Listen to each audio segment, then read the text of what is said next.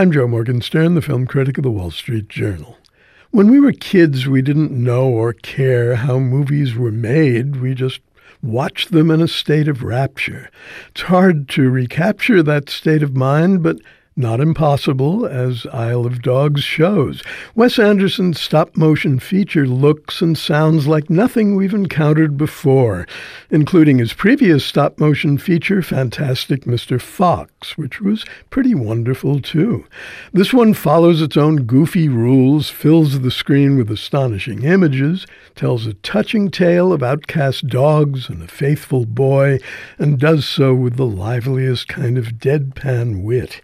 The story is set 20 years in the future in a Japan that, for all its advanced technology, recalls the early gangster sagas of Akira Kurosawa with their noirish plots and explosive consonants. A scowling thug called Mayor Kobayashi runs Megasaki City. He looks a lot like Toshiro Mifune, and he has responded to a surfeit of canines and an outbreak of snout fever by banishing all dogs to Trash Island, which is a vast garbage dump off the Japanese coast. The hero of the piece is a 12-year-old boy named Atari, who is Kobayashi's ward. Atari flies himself to the island in a hijacked plane to find and then rescue his own dog, a beloved pooch named Spots. The plane is a junior turboprop XJ750, which means it's a sweet little toy that seems to have been cobbled together from mismatched parts. Fantastic Mr. Fox was memorably clever and very funny. Isle of Dogs is clever, funny, startlingly beautiful, politically acute, and surprisingly heartfelt. The voice cast includes Bryan Cranston, Scarlett Johansson, Bill Murray, Tilda Swinton, Edward Norton, Frances McDormand, Jeff Goldblum, and Greta Gerwig. The politics are Orwellian with Trumpian overtones. Mayor Kobayashi is a strong man in the modern mold. He's fanning the flames of public fear about a canine plague for which a cure has already been found but secretly concealed.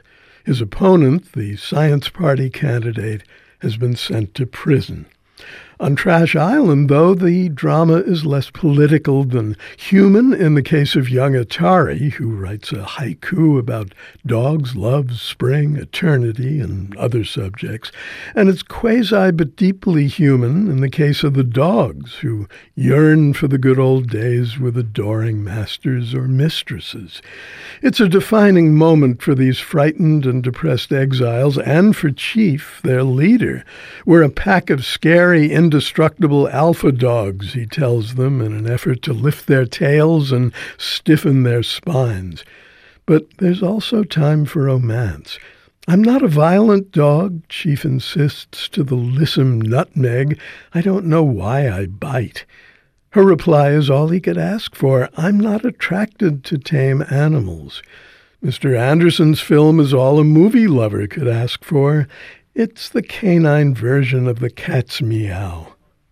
I'm Joe Morgenstern. I'll be back on KCRW next week with more reviews.